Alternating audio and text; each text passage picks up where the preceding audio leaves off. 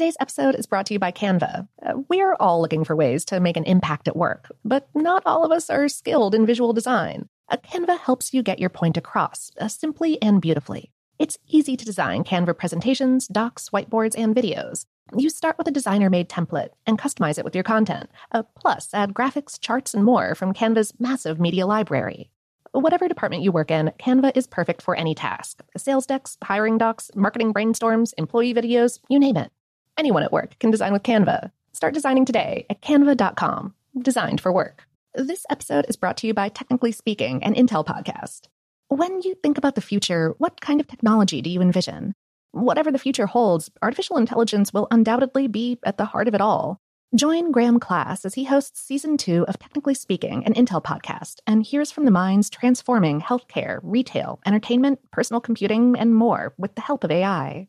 Tune in every other Tuesday and explore the latest technology that's changing our world today and creating a more accessible tomorrow.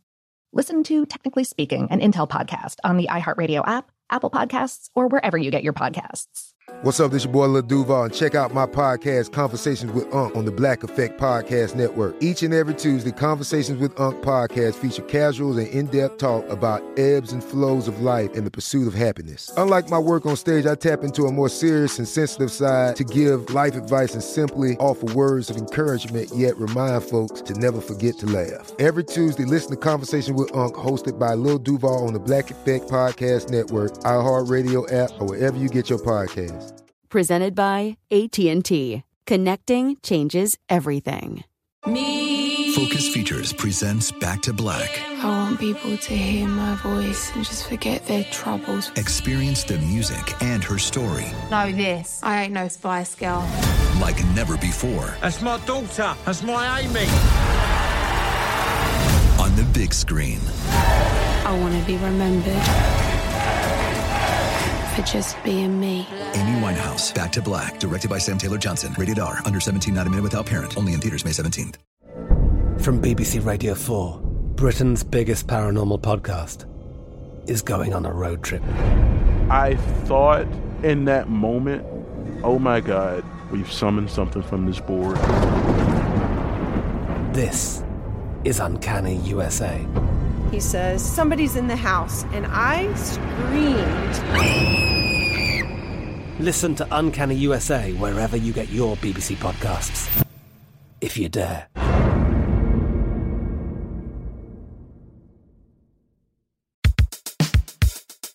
Welcome to Brain Stuff from How Stuff Works.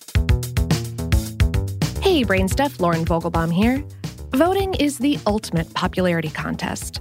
In the United States, voters have the opportunity at least every 2 years to cast ballots in federal elections, either filling seats in the U.S. House of Representatives, the U.S. Senate, or the White House. But operating nonstop between those elections is a political prognostication machine designed to predict the next batch of winners. There are at least a dozen major polling organizations who quiz Americans on a daily basis about their approval or disapproval of current officials, their opinion on the latest hot-button political issues, and whether or not the nation is on track or off the rails. There's a lot at stake in these polls. Political donors use them to decide which candidates and political issues to bankroll, and savvy congressional representatives consult them to calculate the political risk of backing or splitting with the White House on its legislative agenda. But the polling number that grabs the most headlines is the president's job approval rating. For example, back in March, President Donald Trump tweeted about being proud of having, according to Rasmussen reports, a job approval rating of around 50%, even though Rasmussen's approval numbers on that particular day were only 44%. The reason the president was tweeting in March about his rounded-up approval ratings, and the reason that Democratic political pundits rushed to correct him, is that job approval ratings are about more than just stoking or bashing the president's ego. They are perhaps the best single predictor of who will win the 2018 midterm elections in November. Midterm elections happen exactly 2 years after each presidential election, and almost always pose a serious challenge for the party in the White House. The president's political party has lost seats in the House of Representatives in all but 2 midterm elections since World War II. The exceptions were Bill Clinton in 1998 and George W. Bush in 2002. What's interesting is that the severity of the midterm losses appears to be directly related to the popularity of the president.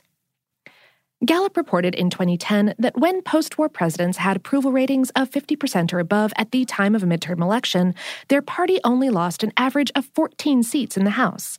But if they had an approval rating of 49% or lower, the average loss was 36 seats. Using more recent data from 1970 to 2014, Bloomberg put the average loss at just 33 seats for presidents with approval ratings under 50%.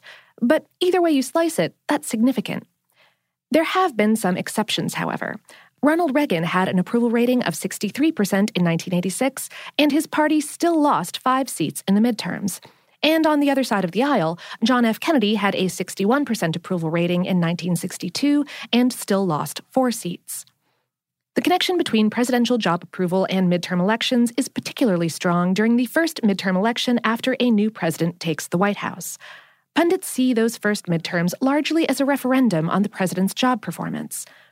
That's why Democrats made such a big deal about the March 13th special election in Pennsylvania, where their candidate won by the slimmest of margins in a region that went heavily Republican in 2016. They point to it as a sign that Trump's poor job performance and low approval ratings will lead to a blue wave of Democratic victories later in 2018. But what about presidential elections? Does an incumbent's job approval rating make or break his chances of winning re-election? The short answer, yes. Since World War II, not a single incumbent presidential candidate has won re-election with a job approval rating below 50%. Barack Obama almost became the exception in 2012, with an approval rating in the mid-40s a few months before Election Day, though by November it had cleared the hurdle at 51%.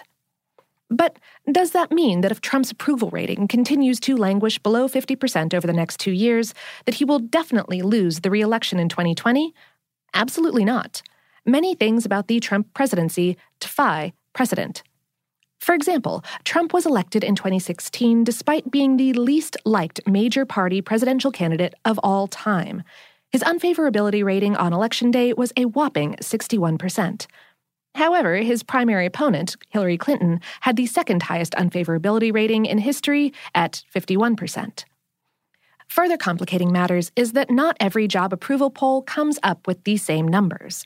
That's because each polling organization uses a slightly different methodology. Some pollsters, like Gallup, call up a representative sample of Americans over the age of 18 and simply ask them if they approve or disapprove of the president's job performance. In Trump's case, those polls result in lower approval and higher disapproval numbers. But Rasmussen reports only counts answers from likely voters, or people who say that they're likely to vote in the next election. Rasmussen is also the only company polling people on a daily basis. And they give respondents 4 options: strongly approve, somewhat disapprove, and strongly disapprove. In Trump's case, the inclusion of somewhat approve seems to be enough to lift his Rasmussen approval numbers as many as 10 points higher than other major national pollsters.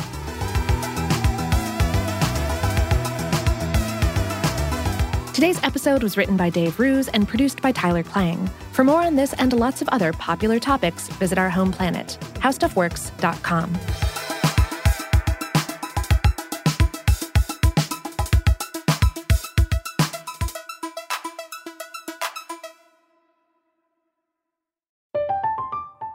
I'm Katya Adler, host of The Global Story.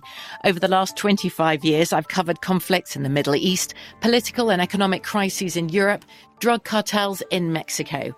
Now I'm covering the stories behind the news all over the world in conversation with those who break it. Join me Monday to Friday to find out what's happening, why, and what it all means. Follow The Global Story from the BBC wherever you listen to podcasts. Today's episode is brought to you by Canva. We're all looking for ways to make an impact at work, but not all of us are skilled in visual design. Canva helps you get your point across, simply and beautifully. It's easy to design Canva presentations, docs, whiteboards, and videos. You start with a designer-made template and customize it with your content. Plus, add graphics, charts, and more from Canva's massive media library. Whatever department you work in, Canva is perfect for any task. Sales decks, hiring docs, marketing brainstorms, employee videos, you name it. Anyone at work can design with Canva. Start designing today at canva.com. Designed for work.